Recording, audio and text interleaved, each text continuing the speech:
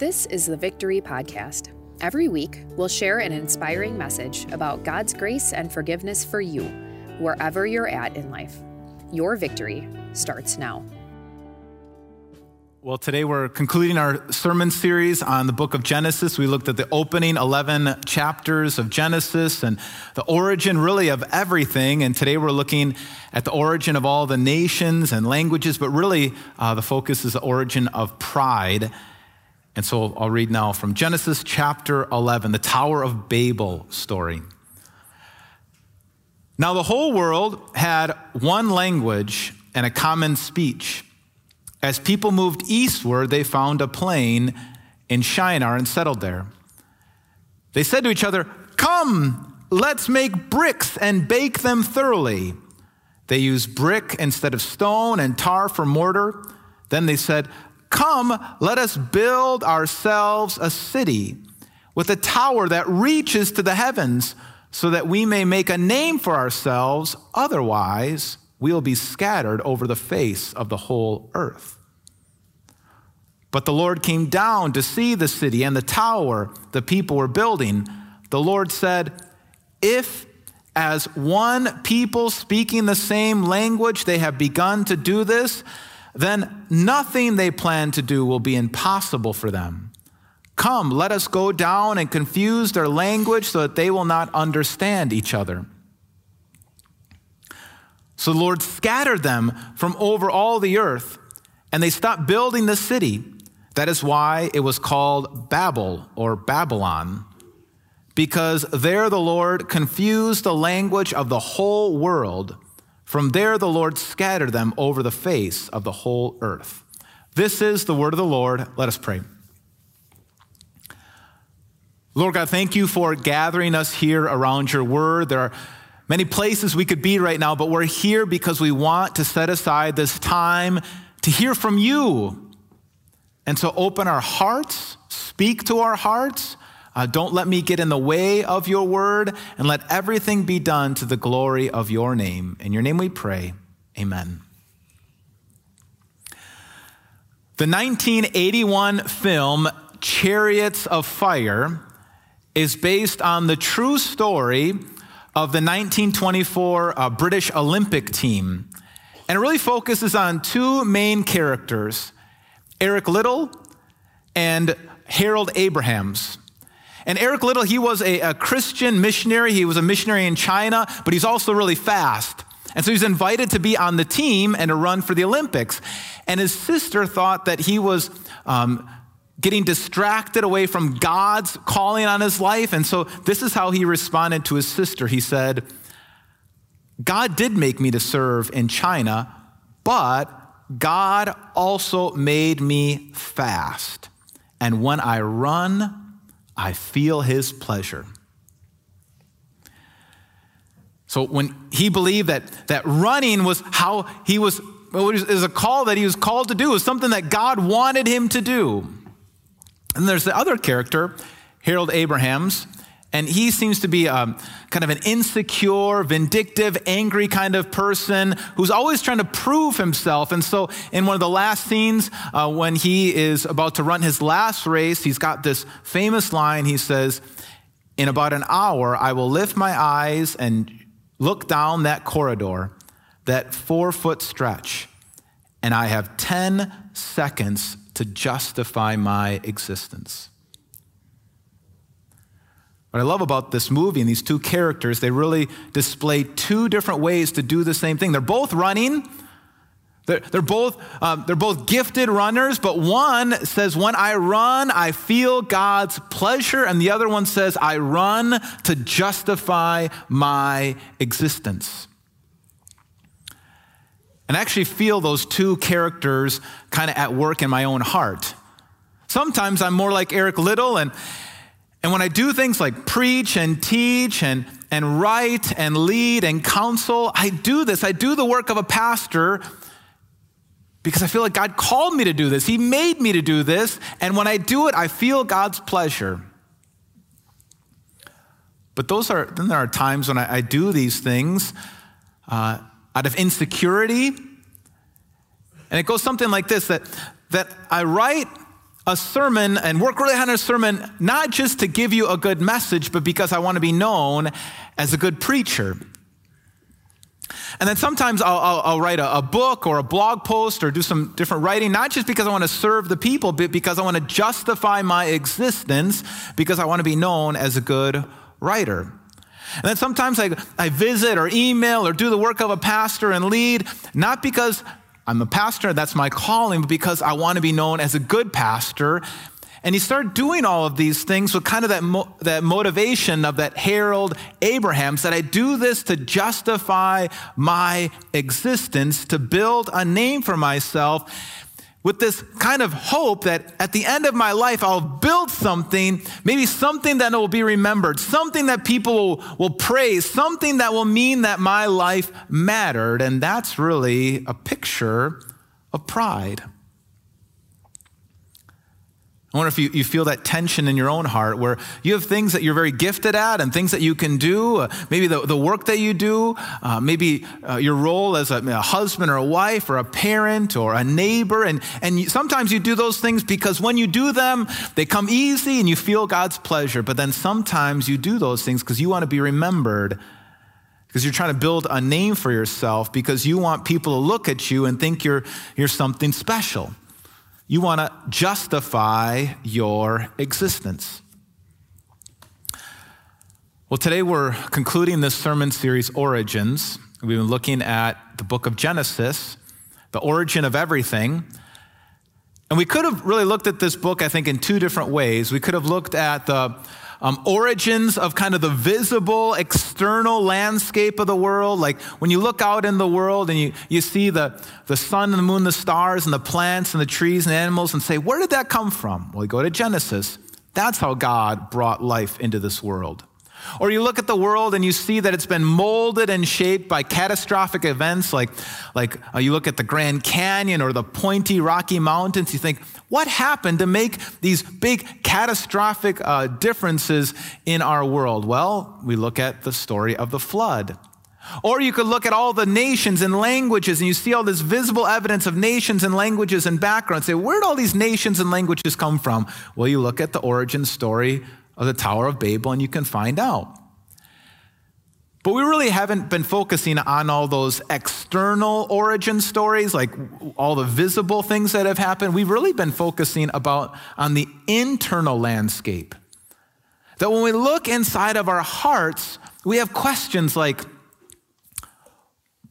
why do I have a need for purpose and meaning? Well, because God created me for a purpose. We find that in page 1.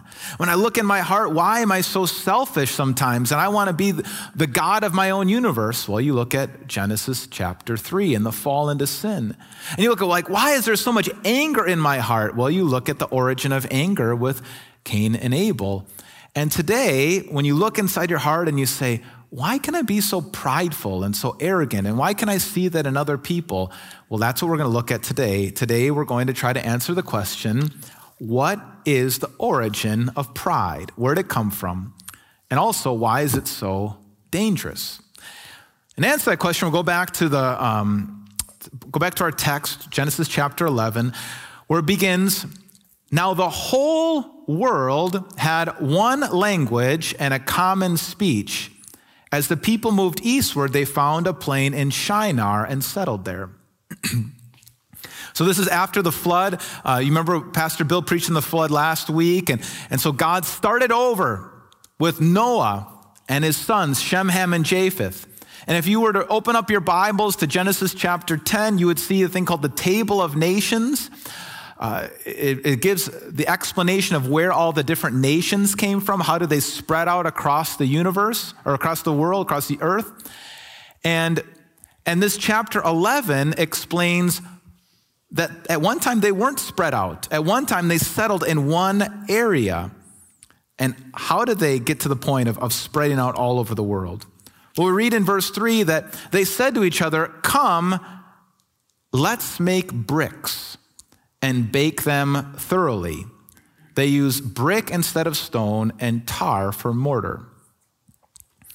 So this ancient group of people, they want to use the best building materials possible. They don't want to use stone. Stone can be hard to work with and heavy and hard to build into a building. And so they want to use bricks, but not just any kind of like sun-dried bricks. They want to bake these bricks. They want them to be durable. They want the best building materials possible. But why? What are they trying to build? What's so important to them? Why are they gathering on this project? Well, they said, come, let's build ourselves a city with a tower that reaches to the heavens. And so they wanted to build a city, and that's not necessarily wrong to build a great city. And we have towers that serve all sorts of different functions. You think about like a lighthouse or other kinds of towers that have very useful, important functions. So it's not necessarily bad for them to build a city or a tower. But now in the next line, we see their ultimate motivation. They want to build a city and a tower so that we may make a name for ourselves. Otherwise, we will be scattered over the face of the whole earth. What they wanted to do is they wanted to build something with these bricks, to build a big tower in a great city so that they would be looked at and be remembered, and people say, wow, look at, they did something memorable, important. They should be worshiped. They should be at the center. And they were doing this because they ultimately didn't want to be scattered. Well, what was their concern about that? Well, after the flood account, God commanded, and he actually repeated a command to humanity, go out and spread, fill the earth. But they didn't want to fill the earth. They wanted to do their own thing. They didn't want to listen to what God had to say. They wanted to do their own thing. In fact, they wanted to be their own gods, creating their own legacy so that they would be worshiped. This is really an act of pride. But where does pride come from? What's its origin? What's underneath the surface? And to answer that question, we got to really go back almost even farther, go back to the beginning. On page 1 of the Bible, the Lord created the first humans. And when he created humans, he said that humans were made in the image of God, in God's likeness. Humans were made to reflect God. Humans are different than any other part of creation, different than animals. Humans are God's special representatives. We're to take care of creation. We are God's. We are to be like God. We are to reflect the qualities of God. We are to be God's image bearers. But we are not to be God. But the first two humans, they weren't content to just being God's representatives. They wanted to take the place of God. And that's really the whole meaning of the story of Adam and Eve and the garden story.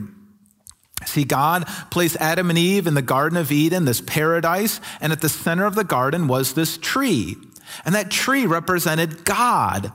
God was he was the one who decided what is good and evil. That's why that tree was called the tree of the knowledge of good and evil. That tree represented God. And God was supposed to be at the center of their lives. But they weren't content to let God be at the center of their lives. They weren't content to let God decide what's good and evil, right and wrong. They listened to the serpent. They listened to the devil because they wanted to be God. They wanted to be at the center. They wanted to decide what's good and evil. And then what we see in the story of the Tower of Babel, of really the city of Babylon, is that you have a whole group of Adam and Eve's descendants building an Eden-like city. They're trying to recreate Eden, and at the center of their new city, their new Eden-like city, they don't put a tree, they put a tower, a monument to themselves, a new tree of knowledge of good and evil, this tower where they could be praised and be remembered, and they could be at the center of the universe. But God knew that this was dangerous for them, that human beings were never supposed to be at the center. We were never supposed to be gods. And so we read this. But the Lord came down to see the city and the tower that the people were building. Now, sometimes the Bible uses this language to kind of describe God and kind of human language, but I think there's some irony here. These humans are trying to build this great big tower in this great big city, And God has to kind of come down and squint and, oh, this is what you're building, this great big city. He's got to kind of get down on his hands and knees like a man trying to peer into an anthill, like, oh, this is your great big building, huh?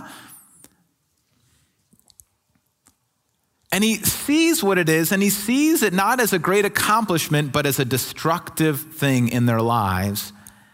Verse 6 is this: the Lord said, if as one people speaking the same language they have begun to do this, then nothing they plan to do will be impossible for them. God's not concerned about rivals, but he knows that as a group of human beings that are selfish and self-centered, trying to make a name for themselves, they're building up themselves, making a monument to themselves, this is going to destroy them. Because anytime, you look at history, anytime human beings set themselves up as the center, as the one to be praised, as the idol, they always get destructive, they always get violent, they always turn on each other. So God knows that this is not a good thing. And so they said, come, let's bake these bricks, let's build this city. And God responds with this. He says, come, let us go down and confuse their language so they will not understand each other. So they want to gather together, come, let's build this city. And God says, come, let's go down and destroy this city as an act of mercy. It was an act of mercy so that they would not set themselves up as their own gods and live for themselves and serve themselves and destroy themselves. And this is the biblical explanation of where languages and nations came from. This is the original scattering as they scattered throughout the world. And so just as maybe you look at the rainbow and you remember God's mercy, you look at all the world's languages and you can remember God's mercy for not letting us destroy ourselves as we think about all these different people groups. And then this account ends pretty abruptly. He says, so the Lord scattered them from all over the earth and they stopped building the city. In their insecurity, masked as pride, they try to secure value for themselves, secure a city for themselves, and all of their fears were realized. They were forgotten, and they were scattered. And I think when we read this account, that it allows us to answer this opening question: what is the origin of pride? Where does pride come from? Pride began when humans tried to take the place of God. That's how pride always is. Pride is when we want to be at the center. And in fact, if you don't believe in God or you don't have a God, the only ultimate thing is to be filled with pride, because you have to be in the center of your own world. And that's what pride is. And we loathe it when we see it in other people. We hate when people are arrogant, when they're full of themselves, but it's so hard to see it in ourselves. That's what C.S. Lewis wrote, that it's the one sin that we can easily see in other people, but we can almost never see it in ourselves. But it is any time we set ourselves as our own God, that we want to call the shots, we want to be in control, we want to decide what's right or wrong, we want to take the place of God. We want life to be about us being at the center, us building up our own monument to ourselves, our own legacy for ourselves. And not only is this spiritually destructive, because we were never designed to be at the center, we're going against God's design, it's also foolish, because all our man-made towers will fall. Sometimes our man-made towers fall because of God's mercy. We're setting ourselves up our own God. We're living for ourselves. We're living for our own glory, for our own recognition, for our own name. Like Harold Abrahams, we're trying to take these 10 seconds in this race to justify our existence. And God, in his mercy, he comes in and he destroys our plans. Sometimes our towers fall because of our own recklessness, our own sin, the fact that we're limited, the fact that we're not as great as what we thought we were, that eventually it gets found out that we're not perfect human beings, that we're not that great. Or then just over time, because of our mortality, we die. And soon all those things that we tried to accomplish are forgotten. I mean, just think about this. How much do you know about your great-grandparents? How much of what your great-grandparents accomplished is remembered today? I mean, that's, for many of us, it's 30 years ago, maybe 50 years ago, and it's already forgotten, already gone. And the same is true for you. All these things, all this effort that we have in our lives to build up ourselves, to make a name for ourselves, to be remembered, to put ourselves at the center, of every post, every picture, every idea, every accomplishment, everything, to put ourselves at the center, and it's all going to be forgotten. And that would be a tragedy if that was the point of life. If this were the point of life and no one's ever been able to accomplish it, that would be a tragedy. But what if this isn't the point of life? To be at the center, to make a name for ourselves, to secure our own identity, to secure our place in history. You see, the truth is, God's up to a building project. He's been building something since the creation of the world. And he's been building it through the work of Jesus Christ. The whole history is waiting for Jesus to come into this world. And although human beings were never made to be God, God became a human being. God became a human being, and he lived the life that you and I were supposed to. He used all of his time, all of his energy, not for his own glory, but to serve other people.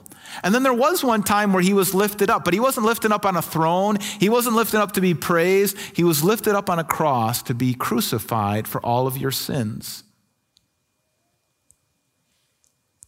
For all those times we had these disordered priorities, all the times we tried to make a name for ourselves, he died for all those sins and he rose again. And now the Bible says that Jesus, who is ascended into heaven, is the foundation of something that God is building. God is building a temple, the New Jerusalem.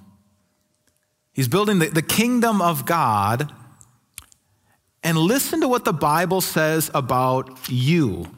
In the New Testament, in 1 Peter, it says this: as you come to Jesus, you also are living stones, being built into a spiritual house, to be a holy priesthood, offering spiritual sacrifices acceptable to God through Jesus Christ. Who are you? You're a brick in God's building. The reason your life isn't about building your own towers because God's building something and he wants you to be a part of it.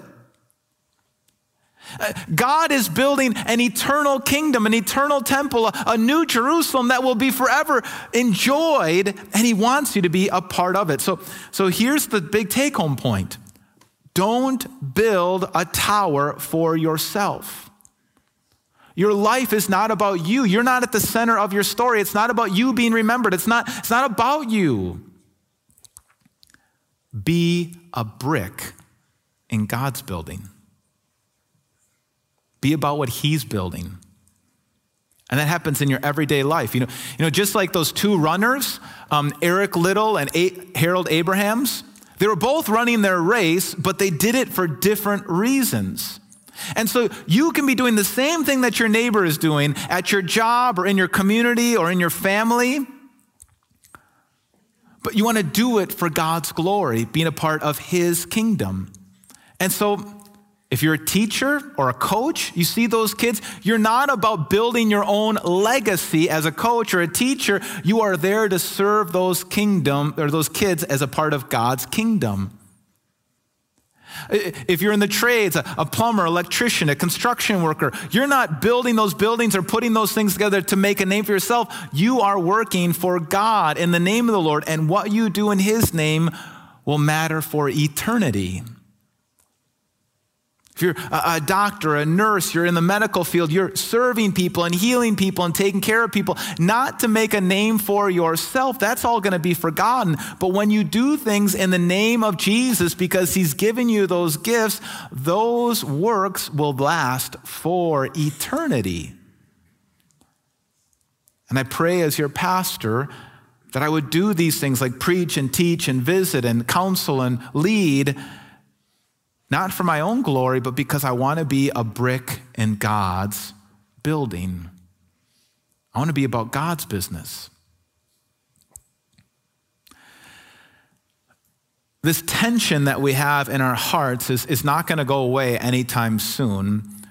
We're going to have that Eric Liddell and that Harold Abrahams in our own hearts. There's going to be times when we're going to do our work, we're going to run because God made us fast, and when we do that, we feel his pleasure. We're going to do that because we believe we are a brick in God's building. But then there's going to be those other times where we're going to be insecure and selfish and self-centered, and we're going to be doing things to build up our own kingdom, our own tower, and God in his grace, he's going to let that tower fall.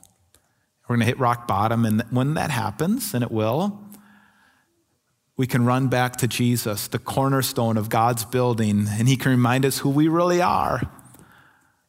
We're not God. We're not at the center. We were never designed to be. We're made in God's image, saved by him, and so be a brick in God's building for his glory. Amen. Let's pray. Lord God, you have given us good things to do. You've given us talents and abilities. There are some things that just come easy to us, but we can get so confused with those gifts. We think it's about building up our own tower, making a name for ourselves, being selfish and self-centered. Lord Jesus, forgive us. Help us now to use those very same gifts and talents to the glory of your name. We want to do something that matters for eternity. And so connect us to your eternal purpose. Let us be a brick in your building. Amen. Thanks for listening to the Victory Podcast, brought to you by Victory of the Lamb in Franklin, Wisconsin. For video sermon archives, more information about us, and to let us know how we can meet you where you're at, go to victoryofthelamb.com.